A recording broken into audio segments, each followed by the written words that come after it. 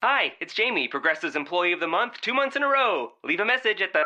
Hi, Jamie. It's me, Jamie. I just had a new idea for our song about the Name Your Price tool.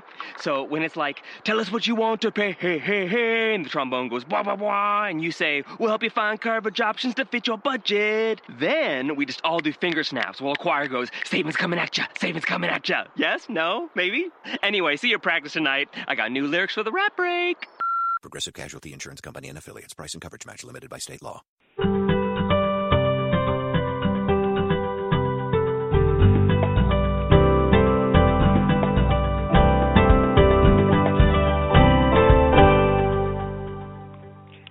Welcome to Creating a Family. Talk about infertility and adoption. Today we're going to be talking about everything you ever wanted to know about sperm donation, but were afraid to ask.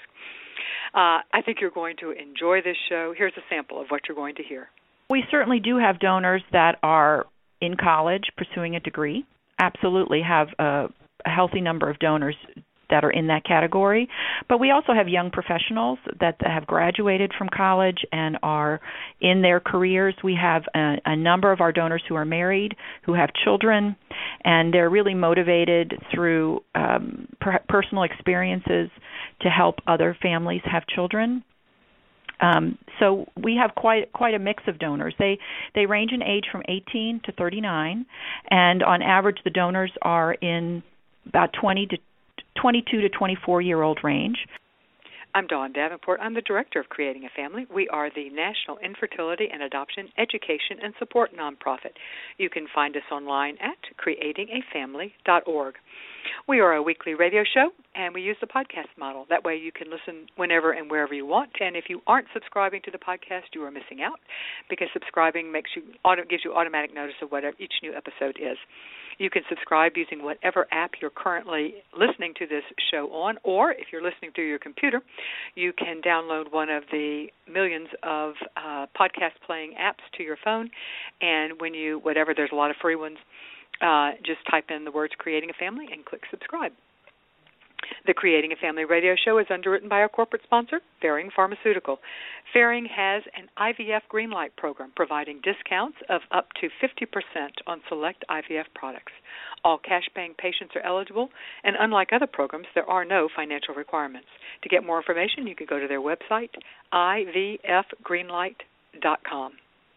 This show, as well as all the resources provided by Creating a Family, could not happen without the generous support from our gold sponsors, who believe in our mission of providing unbiased education and support to those struggling to create a family. Some of our wonderful gold sponsors include Fairfax Cryobank. Fairfax has been a leader in sperm donation for over 25 years. They are dedicated to supplying updated, verified, and accurate medical and personal information on their donors. Only 1 in 200 applicants make it through their screening process to become a donor. Reproductive Medicine Associates is also, Reproductive Medicine Associates of New Jersey is also one of our gold sponsors. They are a recognized scientific and patient care leader in the field of infertility. With 10 offices and 21 physicians throughout New Jersey, they maintain an IVF delivery rate well above the national average. I'll talk about some of our other great gold sponsors later in the show, but we also have other sponsors whose generosity allows us to bring you this show. We ask that when choosing an infertility service provider, please consider choosing one from the Creating a Family directories, which you can find under the service provider page of our website. You can search by location, services provided, just a host of factors that we think are important when choosing. And by using these directories, you support those who support us, and we thank you. Today, we're going to be talking about everything you want to know about sperm donation, a topic of great interest to our audience. Our guest today is Suzanne Seitz. She is a certified genetic counselor that has worked for the infertility field for over 20 years. She has been with Fairfax Cryobank for more than 10 years and works with families who are selecting a sperm donor. Welcome, Suzanne, to Creating a Family. I'm glad to be here. You know, you and I see each other at the American Society of Reproductive Medicine conference each year, and it's such a zoo but we never get a chance to talk. So I'm really looking forward to actually having an hour of your time to pick your brain and talk with you. This is a topic that we get a lot of questions on. I think there's a lot of confusion The other thing that I find really interesting about sperm donation in general is I think there's been a shift, or at least we certainly have seen one in the last 10 years or so. So what shift have you seen? I mean, who are the primary people now that you see using sperm donation? That's very true. There has been a shift in the clients that we see who are buying donor sperm. It used to be that they were primarily infertile couples, a man and a woman, and there was an issue with sperm count, and they had donor sperm as an option. And now it has evolved truly to a group that still includes infertile couples, but also includes single women who are interested in having a child, as well as lesbian couples. So it's wonderful to see that we have such a diverse group of clients that we serve. And it runs about 30% a third each group. That's exactly what I was going to say. That and you would have done. I'm sure your numbers are better, but anecdotally, what I see from just questions we're getting, and the people who are talking about it's about 30, yeah, or thereabouts. Yeah. Like I said, mine's not a very sophisticated survey there. So, what options do people have when choosing a donor sperm or choosing a sperm donor? What are their choices for finding a sperm donor? Well, it depends on what their special interest is. We offer donors that are anonymous, and we offer donors that are what we call ID option, who are willing to be known when their child reaches the age of 18. So it would be important for them to decide which type of donor suits them the best.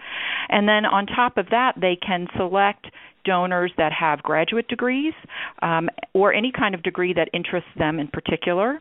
They can look for donors that have specific physical characteristics, certain ethnic backgrounds, whether or not they have an adult photo available. Listening to their interviews may give them insight on the donor's personality, their personality testing results. So it allows them to really choose the kind of donor they want and then investigate further by looking at the profile information that's available online. Do you see more people going for the ID, the ID option choice now? Well, I think the ID option donor, for people that want an ID option donor, it's an absolute, that's what they want. But we do see quite a few clients, probably the majority of clients, who are either focused on the anonymous donor or are willing to choose an anonymous or an ID donor, depending on which donor they really like. So it is not that everyone wants an ID donor. It's truly people want an anonymous donor. Perhaps that's the way they want to structure their family, is that that's the type of donor they choose. And then some people absolutely decide that an ID donor is what they want. But we have many people, probably half of our clients, that are willing to accept either based on the donors that they are investigating and like. And so they're prioritizing other factors over Correct. ID. Gotcha. Okay. That's exactly right. We have a question from Leslie. She says, my wife and I are thinking about using either her cousin or a really good friend to donate sperm for me to get pregnant. I guess my question is pretty general. What should we think about or do if we were going to use one of them, and what kind of testing would they have to go through? So this would be a different category that Leslie and her wife are thinking about, and that is a known donor. And so her question is pretty general. What should they think about? And I'm reading that to say, what considerations should they give about using a known donor versus a donor from a sperm bank, which could either be anonymous or you can have identifying information be available when the child is of age. Most of our clients have considered a known donor at some point, someone they know, a friend or a family member from their partner's side. That's very common to consider that as an option. Known donors should be evaluated and screened the same way sperm donors are, and the FDA is very clear about what they expect as far as infectious disease testing, the need to quarantine samples for a period of time and then have donors retested. It's also important to get a very thorough medical history so that information can be transparent, so that the woman who is having a child with this person really understand what the medical family history risk factors might be. And, of course, there's the legal component as well. That anyone that's known to you, it's important that very clear legal defining roles are established in writing, and that kind of contract be well established. Now, the advantage of using a sperm donor from a sperm bank is that all that legality has been taken care of. These donors are in no way connected to the recipients or the clients that we serve in a legal capacity. They have no parental rights. They have given up those parental rights legally. So that's a huge advantage. And in addition, we do all the screening and have paid for all the screening on our end, so that really the only purchase that a client needs to make is that purchase for that vial. So we do take care of most of that information for you. And something I would throw out there for Leslie to think about as well, another thing that needs to be thought through very clearly and discussed out in the open is expectations of parenting roles. What does this person expect their role to be in the child's life and in your life, you and your wife's life? And the last caution I would throw out, or the last suggestion I would throw out, would be it is very important that, as you pointed out, Suzanne, that this be legally, that there's a legal document controlling this, and it's very important that whatever attorney you use needs to specialize in reproductive law, and that is not the same thing necessarily as a family law attorney. And we have resources on our website for how to find an attorney that specializes in reproductive law. And that, I think, is also something that you absolutely need to think about before you go forward. And in addition, every state has different rules and laws, and so it would be very important to not take the general view, but really find out specifically what's going on in your state. That would be very important to do all that research before you make. How do they differ? How would states differ in what you could use for a known sperm donor? Do you have any examples? Well, an example would be if you did an at-home insemination with a known donor. There are differences in how that can be viewed legally versus doing an insemination through a physician's office, and that there are rights. There are different rights that those biological fathers may have in those circumstances. So that would be one example. So it would be very important for people to take that into consideration. And, using a fresh vial of semen from an acquaintance or a friend carries a tremendous amount of risk as far as infectious disease and that kind of concern. So it is important really to look at the legal aspects, the infectious disease aspects, the medical history aspects. All of that is so important and requires a lot of research before that final decision is made. In general, what type of testing are sperm donors put through before they're allowed to donate to a sperm bank, or I guess even a known donor, because the FDA requirements would apply there as well?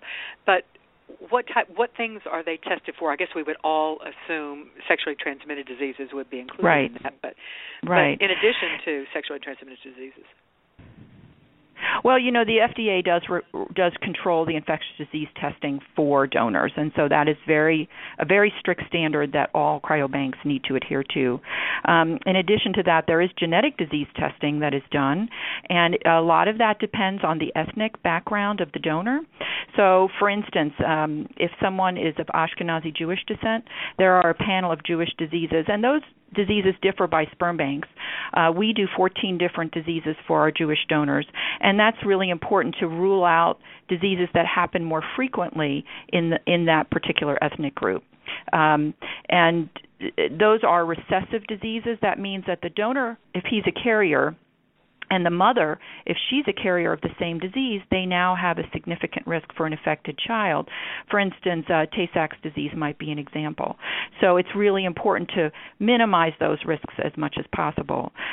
We also test our donors. Every donor has a chromosome analysis done, and a chromosome analysis is looking at that whole chromosome structure, not those individual genes like the Tay-Sachs gene, but looking at the whole chromosome structure. And we know our donors are doing well, healthy. They're healthy men, but they could have what we call a translocation, which is a piece of chromosomal material that's been moved it's still all there. It just may not be in the right place. And people that carry these translocations are at increased risk for having sperm and egg that could result in miscarriage. So it's really important for us to rule that out and really optimize the chance for a healthy outcome for our clients. So all of our donors have had it's not common. Often do you see translocations? It's not common at all. Maybe one donor a year is excluded because of that. I mean, those donors are not available to our clients. They don't make it through the screening process. Right. But it is important because if those donors would be someone who had a translocation would be inclined then to produce sperm that could result in miscarriage. Mm-hmm. And we wouldn't want our clients to undergo that if it wasn't necessary. Or even less likely to conceive. I mean, some translocations correct. Is conception as well. Yeah. Correct. Yeah. So we do cystic fibrosis screening on all of our donors as well, and our current donors are having 130 mutations studied and evaluated, and if they're negative, they can proceed through the screening process and be a donor.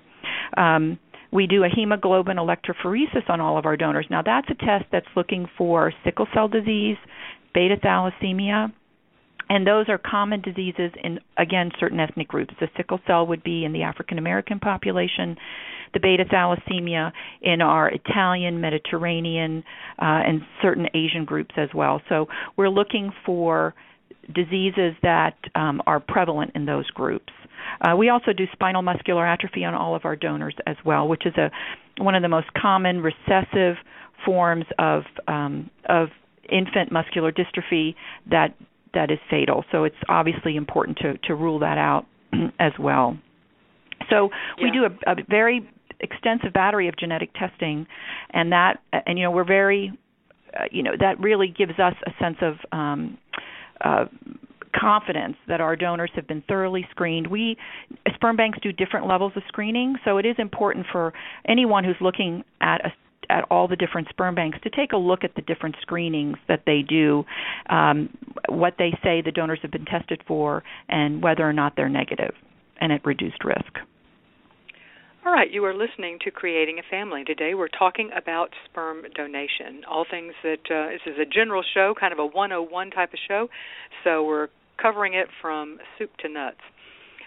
Today, and I want to point out that Creating a Family has the largest infertility and adoption communities on the social networks, and we would love to have you join us. Klout now ranks us as number 2 online influencer in the world in the areas of infertility as well as adoption. There are 3 ways to connect with us on Facebook. You can, of course, connect with us on our Facebook page, which is facebook.com/creatingafamily. We also have a huge online support group. It's a closed Facebook group. You can connect. We're approaching 6,500 members at this point. You can find us there at facebook.com/groups/creatingafamily. Or the easiest way is just type the words Creating a Family in the Facebook search box, and you can like the group and like the page and join the group. You can also connect with me individually. I'm Dawn.Davenport1. We hang out on Pinterest and Twitter as well, and we go by @CreatingAFamily on both of those. So we would just really enjoy having you hang out with us. We have fun. Here's a question from, she's asked me not to use her name. She says, I'm thinking ahead, I know, but I want to have 2 kids, and I want them to be from the same donor sperm donor. What do I need to do to make sure that I will have enough sperm from the same donor to have at least a couple of tries? Do I need to buy them all up front? That's a great question, and I can't tell you how incredibly disappointed clients are if they come back to us and say, I'm ready to buy for my second child, and to find out that the donor has been sold out. It's a tremendous disappointment. So there are some things that clients can do proactively. Certainly when they find a donor they like and a donor that they then purchase and use to conceive their first child, they can go back and purchase additional vials and place those in storage. And they can keep that storage account indefinitely. And any vials that aren't used in a future pregnancy can be sold back for 50% credit, as long as they haven't left the sperm bank. So that gives them an insurance policy. Those vials can be kept in their name, and then they can use those in future pregnancy attempts. donors have a limited supply. They're typically in our program between 6 months and a year. They produce a limited number of donations that are then made available for sale, and then they will at some point sell out. In addition, we do have a pregnancy limit, a birth limit, where we will stop selling vials to new families once that limit is reached. So all these things could limit the availability of clients to access that donor again. So it's really important for people to consider that when they find a donor they like. We also find that our lesbian couples will often want one mother to have the child and then the other mother to have subsequent children. And so that's important to put into consideration as well, so that their children can be half siblings and share the same biological donor. Very important. That makes sense. And we're also seeing that much more frequently as well. If you've sold out, but somebody has conceived using a sperm donor, do you allow them to go back, or can you go back to the original sperm donor and say that a family that has a child using your specimen is wanting another one, can you donate again? Is that something that you do? That's called reactivation, and that request is made fairly frequently. Yeah, I bet. It does. The unfortunate part of that option is that it does require the donor to be completely rescreened to FDA standards, vials quarantined, and released, and that process is then taken. That cost of that process is taken on by that client making the request, and it can be upwards of $6,000. And clearly, that's not the first choice. The best choice is to simply buy the additional vials that you need, store them, and have them on hand if you need them. Reactivation is an option. It does require that the donor be available, and that's not always the case. They do move on with their lives. They may have moved out of the country. They may be not near a collection site where we can receive those donations and do that screening, and so it may not even be an option at all. So it really is best to buy and store. Yeah, even if you're just in the with the forethought that we might want to use it, and if not, right, we will sell it back, as you say. And you need to check with the sperm bank. Not all sperm banks allow that, but so you do need to check with the sperm bank and make sure that what the rules are for the sperm bank you're thinking about. For the buyback policy, correct. That's true. Exactly. All those sperm banks do have different policies on that. Exactly. So how long can sperm remain viable in a frozen state? Well, that's a great question, and we get that question a lot. To date, we have seen research and pregnancy outcomes that show that more than 40 years can pass and you still have a viable semen sample with healthy children. So we expect that number to actually only increase. That it may be 50, 60 years. So clearly it's a state of suspended animation, and it is indefinite. Wow, that's amazing. Do you have? I would assume your donors sell out quicker than you don't have in current stock. How old is it typical to expect to see? And you'll have to give me a general one and just speak for yourself. Right. This will probably be similar for other sperm banks as well. How long do you generally see sperm on the shelf before it sells? Typically, a donor, like I was saying before, he has to be in the program for at least 6 months, vials quarantined before the first vials release. From the point of first release, a donor may be active on the list and have vials available for perhaps 1 to 2 years. There are some donors that will sell out more quickly. Some donors that have not provided a lot of donations before they have left the program. Some donors have provided more donations. So it does depend on how many vials we had to start with to sell. That makes sense. And clearly some of our donors are they sell out more quickly than other donors for whatever reason it might be that they have a certain... We're going to talk about that in a minute. Yeah, okay. I guess that's a topic that I think is going to be kind of a fun, because it's a peek behind the doors. How much diversity, if you're married to, say, a mixed race, your partner is mixed race, and you want maybe Puerto Rican black and Italian or something, and you want the donor to reflect the racial background of your partner. How much diversity is in your donor sperm pool? Basically, is what I'm trying to get at. Well, it's a huge priority of ours to find donors from diverse backgrounds. That's really important. We know that clients want that.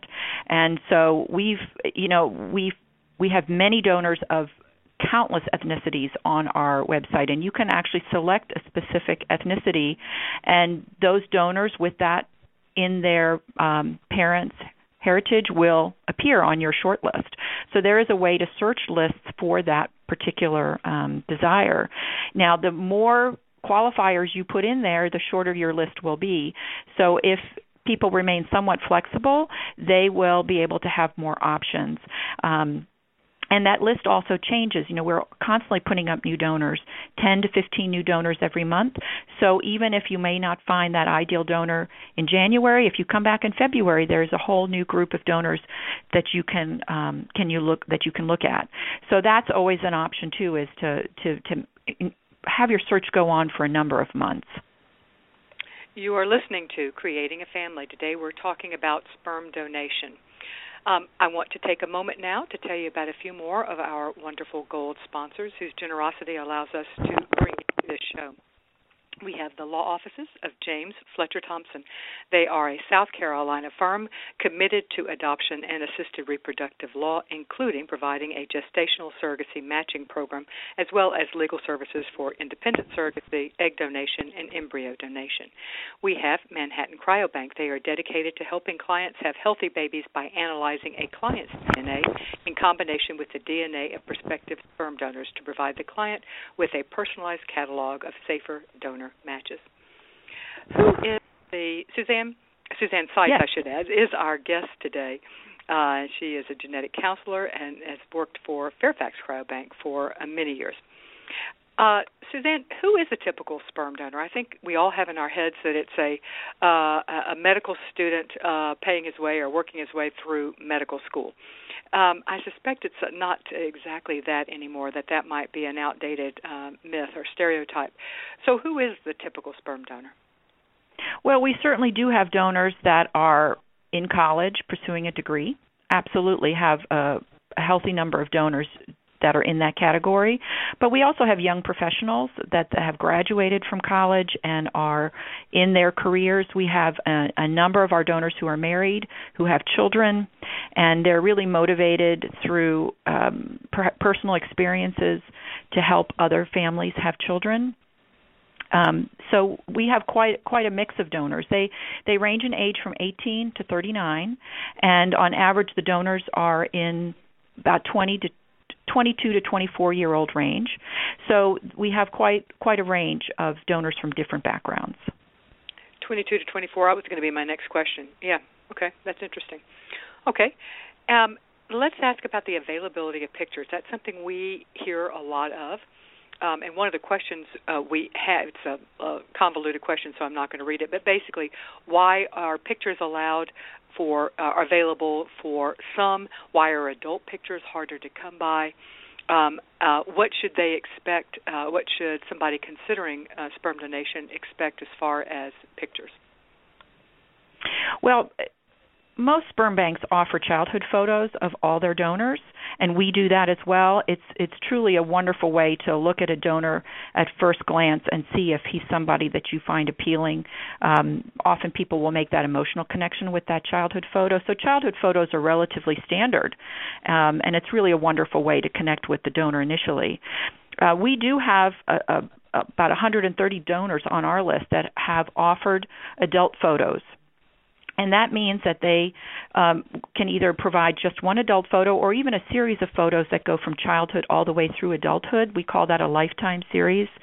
And the donors have made that available, but we do ask our clients who are viewing those photos that they keep those private. So that is the understanding between us and our clients is that those are really informational. They're not to be shared. They're not to be publicly displayed or used in any way to identify the donor. So we have that understanding with our clients, and these donors as adults can provide, especially these adult photos that are available, really provide clients who find that really critically important, a very important piece of information before they make that final decision. People that like adult photos want to see adult photos, and for some people it's really not that important, but for people where they want to see that, it becomes critically important. And not all donors, like I said, have agreed to this, so they do it with that understanding that it's kept in confidence. And at least at Fairfax, and I think other banks as well, you can search for donors who do have. So if that's something that is vital, that's vital to you in making your decision, then you need to search for limit your pool of people you're searching through to just those who will have agreed to provide it, and that's an option.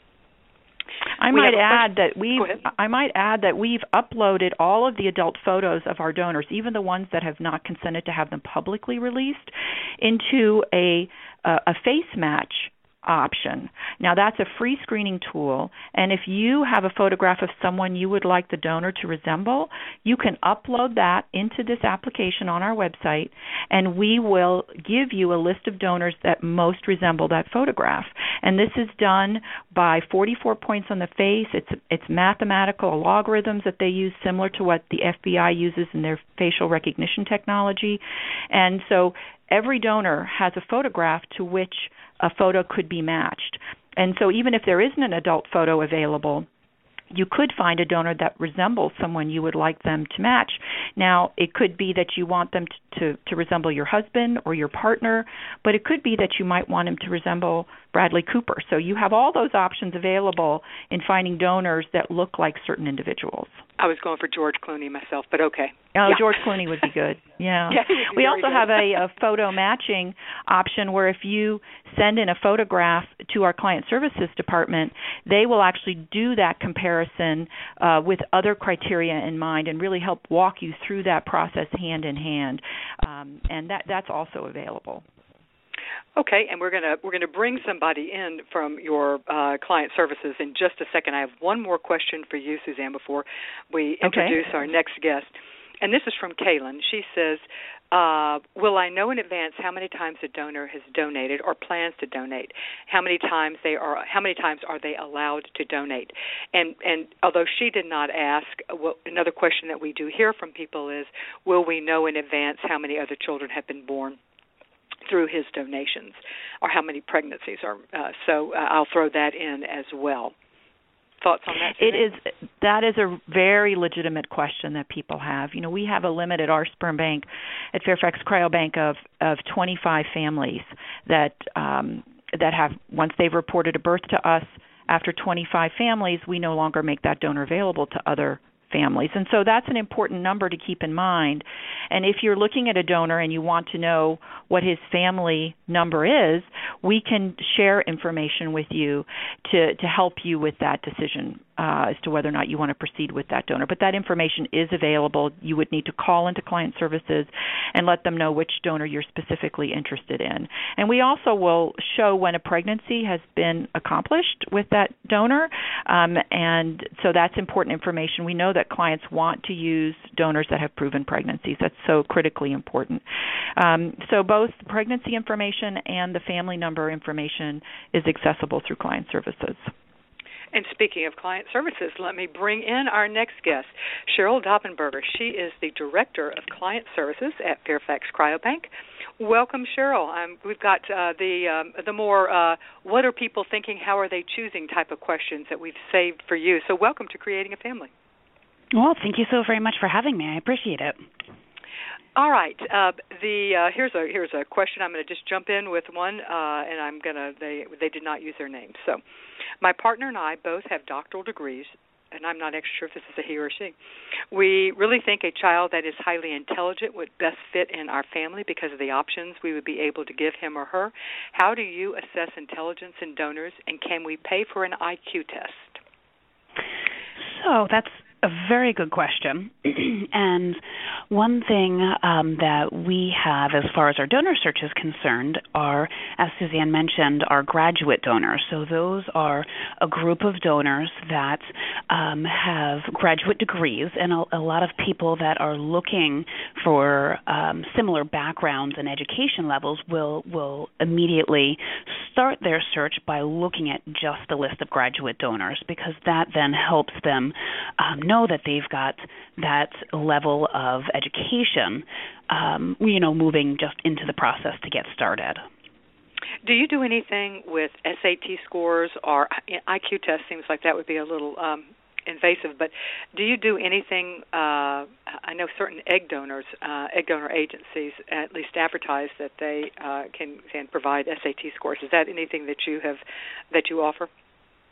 Yes, actually it is. We have all of the donors' information in their personal profiles as it pertains to their school and any SATs, ACTs that they've taken. So all of that is actually listed right in the donor's personal profile, so that way you'd be able to further investigate and make a final determination as to whether or not that would be the best donor choice for you based upon those different scores. Okay, yeah, so for people who that's an important criteria, then that's something they're able to do. What are the characteristics that people choosing a sperm donor primarily interested in? I think most people assume it's going to be looks or IQ, but I wonder, is that it? You're the one who's working with clients coming in looking. So what are the characteristics just in general that you see people prioritizing? So I think it really depends upon the client that's coming into the process. Is this a single woman? Is this a married couple, a same-sex couple? A lot of people in a relationship are looking for characteristics that match the spouse who will not carry the child. Single women will come into the process, and a lot of those clients are looking for adult photos because, they're going into this process alone and they want to be able to get as much information as possible about the donor. So I think people really just start with the very basic information, trying to decide what's most important. Is there a significant other in the process that they can use their physical characteristics to go back on our search and actually make a match between, hair color, eye color, level of education, different things along those lines. You guys, and I think some other sperm banks, have the ability to do a facial recognition type where you put the picture of the person that you're seeking a donor that resembles in. Do you find that people are generally putting, if they're in a relationship, a partner? And if not, Suzanne and I were laughing about George Clooney or Bradley Cooper, but is there a particular celebrity that people think, that's the person who is so darn cute that that would be giving my kid a leg up if my child looks like that person? And if so, who is that person? I'm just curious. I don't think that there is a standard person. I definitely know in my history here that there was definitely a period of time where Bradley Cooper and George Clooney, as you mentioned, were two, top of the line. They're like, hey, can you tell us what donors might resemble them? But with good reason. With very good reason. So I think, again, it's really based upon the factors and their specific situation when coming in and starting their search for the donor. So they have, and I would guess that people in a relationship are more often looking for someone who will resemble their partner. Do you see that? Is that an accurate guess on my part? Yeah, absolutely. So I think that's how most clients make that decision when they are in a relationship, is they decide who will carry, and from there they often, more than not, are going to try and match the characteristics of their spouse. So that way everybody has some involvement and contribution to the process. Right, and Suzanne was mentioning, and we have certainly seen an uptick in this with lesbian couples where they both intend at some point to carry a child, and so they're looking for something down that would fit for both of them ending up carrying a child. I don't know, how common are you seeing that? We don't see it real frequently, but we are hearing more people talking about it. Yes, that's actually a very good point. That's something that I'd say wasn't very common until just recently. I think I hear more and more about the desire for both of the partners to be able to actually carry. And so that's when they'll set up their account and they'll buy several vials, so that way both partners have the opportunity to carry, and they can also guarantee then the availability, since the vials are purchased and stored here with Fairfax, so that way we can guarantee the availability, since there is always a chance, of course, of the donor selling out. And Suzanne and I talked about that at length. So one vial allows for one insemination. Is that how it works, or can a vial be used for more than one insemination? So once a vial is thawed, it cannot be refrozen. Oh, it can't. Okay, interesting. No, you don't want to refreeze, at least for our samples. Once the sample is thawed, you want to go ahead and use that sample. You don't want to freeze, a portion of that to try another cycle, because the quality of the sample will definitely go down if you attempt to refreeze and thaw again for another procedure. Most clients are going to order between 1 and 2 samples per procedure, really depending upon what their clinic is going to recommend for the type of procedure that they'll undergo. Right, and if there's any anticipated fertility issues that they might have, that obviously changes how many vials they need to order. Correct. Yeah, exactly. And we unfortunately do hear from people who did not anticipate that they were going to have fertility issues, but for various reasons, oftentimes because they have we see it a lot with our single moms by choice who have waited, hoping to find a partner, or waiting till their career was more established, and they are running into, even though they had no indication beforehand that they might have fertility issues, they're running into fertility issues for a variety of reasons, but often because of age. So you don't always know going in. Correct, you got it. Yeah. How specific can people be when choosing a donor? We talked about, we've already talked about IQ, SAT scores, and stuff like that, and Suzanne and I mentioned race. That obviously is one, and hair color and eye color. But what about religion, or like specific athletic abilities, very specific, like swimming or tennis, or how specific can you be, and which are the characteristics that are the more popular ones that people are screening out, are looking at donors for?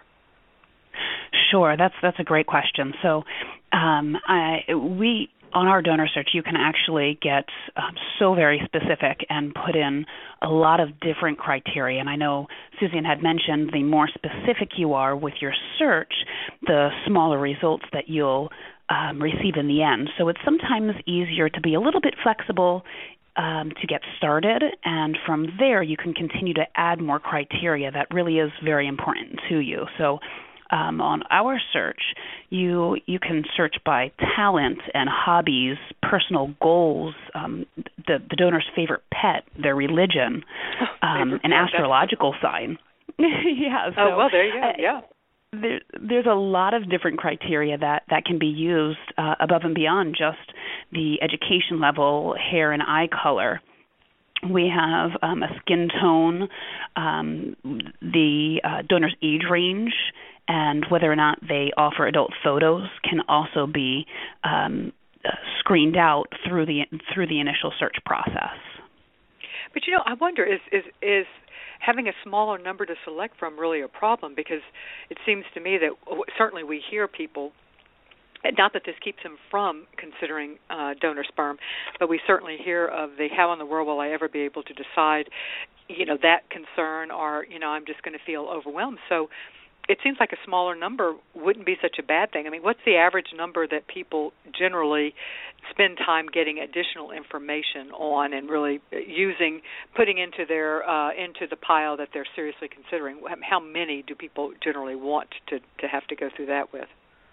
Well, what I always recommend is that you, again, start your search very basic and just continue to add more criteria in to really dwindle down the list. I always suggest to my clients, don't start with any more than 10 donors, and your ultimate goal is to get down to 3 and have them ranked as 1, 2, and 3. So that way we can then help with availability and ensuring that we're able to have the preparation type that the client will need for their procedure.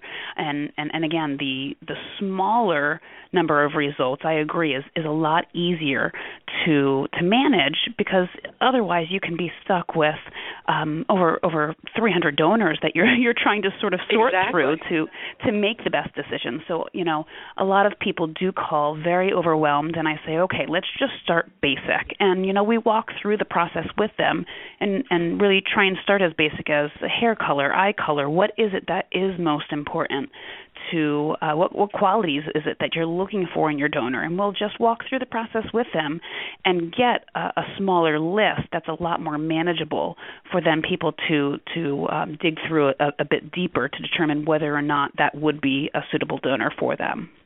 Because you really can't. You just become overwhelmed. I mean, there's no way that you can make an educated assessment on 300. I mean, there just isn't. There's not enough time, and that would just overwhelm you. So, 10 would be, I like that. Try to come up with 10 that you could live with, and then spend time really analyzing 10, and then come up with the others. That makes that.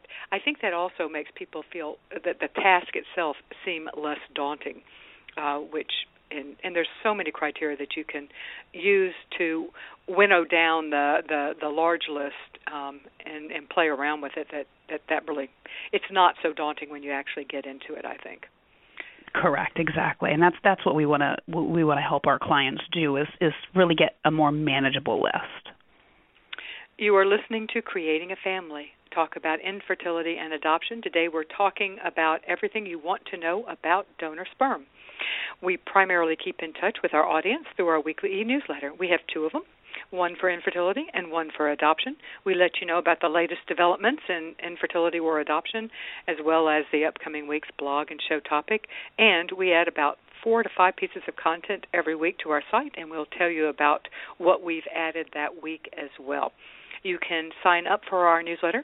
It is free, and we do not share your contact information with anyone for any reason, period. You can sign up on the top right-hand side of any page of our website, creatingafamily.org. So how do people decide? I'm just curious, just in general. I think it would be I'm a checklist person, so I would probably have a checklist. I know others are more of a gut feel person, and they just read and just are drawn towards something. Out of curiosity, because you have a bird's eye view of how people are making a decision, how do you see people make a decision? I think for the most part, as you said, it's really the checklist, and that's what we in client services try to work with the clients to create, is the ultimate checklist. A lot of people will contact us and say, okay, I'm getting started, but I'm not even sure how to get started. And that's when we help them formulate that checklist, so that way they're able to really determine what is most important and what qualities their donor must have in order for them to be the right donor. And again, once we're able to get that list made, then it's a lot easier to manage the search and really dwindle down the number of donors to have to read through the profiles and make that final decision. I think that for a lot of people, it is the intangibles that would be important. Their personality, whether they're kind, that type of thing. So how do you tease out something that nebulous? Yeah, that's actually something that we do offer is what we call our Keirsey testing, and that is a personality test on the donor. So you have the ability to go online, and once you've got your shorter list of donors, you can actually order the Keirsey personality testing, which will give you better insight on the donor's personality. And you would even have the option to take a Keirsey test yourself, so that way you can see how the test works and, just even compare the two against each other. A lot of people find that very important in the process. So we'll typically suggest the Keirsey testing, and we also have donor essays where the donors, will be able to answer a series of questions, and that can also help sort of help our clients make a connection on a personal level, and in reference to their personality and how they answer these different types of questions. So for single women, be they straight or lesbian, who usually helps with the selection process, or do most do it by themselves? I think in this process, there's not very many people that actually make the decision by themselves. If they don't have any friends or family that they're talking with about the process, a lot of those clients will just contact client services, and we're their partner in assisting with the actual search itself. So I don't know that very many people go in this completely alone, but if they are not including family or friends, they always have client services here at Fairfax to be able to assist them, so that way we can be their sounding board and really just sort of help them through the actual process. This has been a couple of years ago, but someone posted on our support group that they were having a donor selection party. She was a single woman, and she was inviting some friends over, and they were going to go through and I don't remember now how many that they had narrowed it down to. I think it was more than 3, though. And they were going to spend the evening going through them, and she reported back that they had that she did narrow it down to 1, and that they had a great time as a group. Have you ever heard of others doing that? Yeah, we actually have, especially with family members. A lot of people will not only have friends in groups, just sort of talk about it and try, again, just to have somebody else there to assist with the final decision, but also family members, depending upon, again, the client situation. I think that it's always helpful that they are able to actually go to the search together, and they have somebody to help them through the process. And, just in general, having somebody else go through something with you is very beneficial. We also do offer our Fairfax Family Forums, which allow our clients to connect with other clients that are starting the process and or have been successful with the use of the donors. So a lot of people will connect on our forum as well for additional information and, again, just for feedback and other people's experience through the process. I'm glad you mentioned that, because I do think I am a huge believer in the power of online support groups and forums. I think in-person is great, too, but given the way our society is moving and our perception of our availability of time, online really is the place to be. And I think that having a dedicated forum of people who have already done it or are considering it just could be very, very valuable for people, because it normalizes the process. You don't have most of us don't have a next-door neighbor or the person in the cubicle next to us at work who is going through this process, or people in our past. We can't then turn to our cousin and say, oh, when you were selecting a donor, because most of them have not had to go through this. So if you're lucky, you do know somebody in person, but oftentimes we don't. So that's is your forum divided into different stages, people thinking about it, or is it just a general forum? Well, it is actually divided into many different sections. So it can be a forum where people are just getting started, and it goes all the way to after people have actually had a child with a donor, and then those families that have reported their births back to us can actually join a private forum. So that way they can have private discussions amongst sibling groups, I guess we would consider it, and the different parents are able to then connect with each other and share stories and photographs. So it's really great, and it really goes through the very beginning stages all the way through post-conception services. So there really is a place for the forum for everybody to take part in. So there will be for Donor X, there will be a forum just for families who conceived using Donor X? Correct. You got it. Gotcha. Interesting. And how popular are those? How many people reach out to connect with families who have conceived using the same donor? There are definitely a lot of families and a lot of different private forums. So once somebody goes to our forum, they'll request to join a private forum, and we then internally have the ability to verify that there is a registered birth here on file, so we can grant access to that person to join that private forum. So the good thing about our forums is that we are actually verifying that these are clients that have used and had success with the donors versus, anybody being able to join this group and partake in conversation. So it's something that we're able to do and monitor the use and the communication with everybody to ensure that it is only people that have actually had a reported birth from the donor, and then those clients are able to connect. Interesting. And we have one question that I'm hoping you can answer, and I don't know if it was more directed to Suzanne or not, but it's come in about the distinction between home insemination and using a doctor to inseminate you. And the question, I'm reading it pretty quickly here, but the advantages and disadvantages of both, and it's a lesbian couple who I believe would prefer to do home insemination, and they're trying to figure out what the disadvantages of a home insemination would be. So any thoughts on that, Cheryl? So I think first and foremost, what's important to mention is that we at Fairfax, we're not medical, so we can't provide the tools to perform the procedure or the instructions on how to get the best results from the insemination.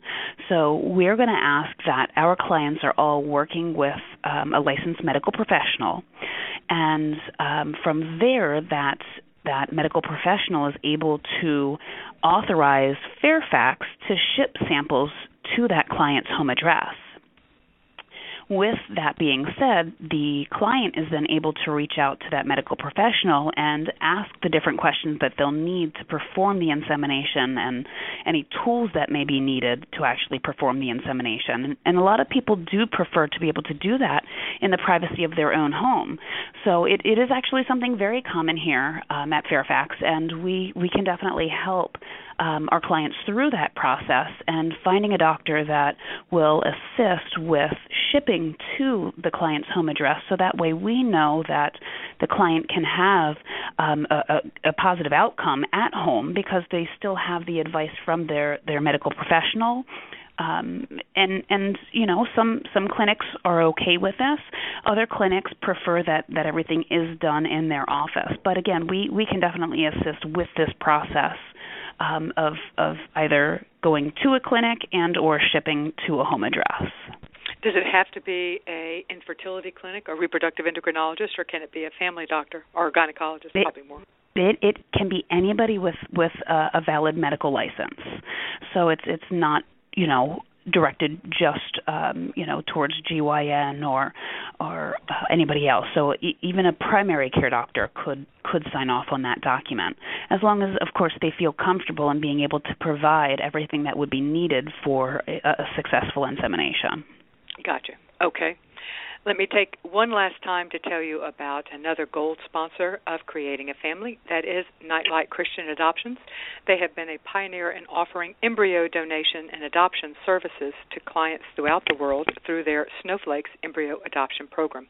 They have celebrated more than 400 babies through the birth of more than 400 babies through this program. Today we have been talking about sperm donation. Creating a Family has a lot of resources on sperm donation. It is a popular option amongst our audience and our communities. So you can find that information about sperm donation by going to our website, creatingafamily.org. click on the infertility tab at the top of the home page, or any page actually, and it will take you to our infertility landing page. You can go to our A to Z resource guide for infertility, and then get to access all of our resources on sperm donation. If you've enjoyed this show, please give us a rating on iTunes. We are ranked number 1. We want to keep that ranking. And they utilize our reviews. It is super easy and super fast. It is a star rating. Or if you're feeling magnanimous, you can give us a written review, but either one would work. If you've got iTunes on your phone or computer, just go there and type in Creating a Family, and the rating box comes up. Thank you so much, Suzanne Seitz and Cheryl Dobbenberger from Fairfax Cryobank, for being our guest today on this show. To get more information, you can go to their website. Cheryl, what is your website? Sure. Our website is fairfaxcryobank.com. I love it when they're easy to give online and over the air. It's Absolutely. Always nice when we call those pretty URLs. Thank you both for being our guest today, and please go to their website, fairfaxcryobank.com, to get more information about sperm donation and the services that they offer. Thank you guys for joining us, and I will see everybody next week. Let's say you just bought a house. Bad news is, you're one step closer to becoming your parents. You'll proudly mow the lawn. Ask if anybody noticed you mowed the lawn. Tell people to stay off the lawn. Compare it to your neighbor's lawn. And complain about having to mow the lawn again. Good news is, it's easy to bundle home and auto through Progressive and save on your car insurance, which, of course, will go right into the lawn. Progressive Casualty Insurance Company, affiliates, and other insurers. Discount not available in all states or situations. Let's say you just bought a house. Bad news is, you're one step closer to becoming your parents. You'll proudly mow the lawn. Ask if anybody noticed you mowed the lawn. Tell people to stay off the lawn. Compare it to your neighbor's lawn. And complain about having to mow the lawn again. Good news is, it's easy to bundle home and auto through Progressive and save on your car insurance, which, of course, will go right into the lawn. Progressive Casualty Insurance Company, affiliates, and other insurers. Discount not available in all states or situations.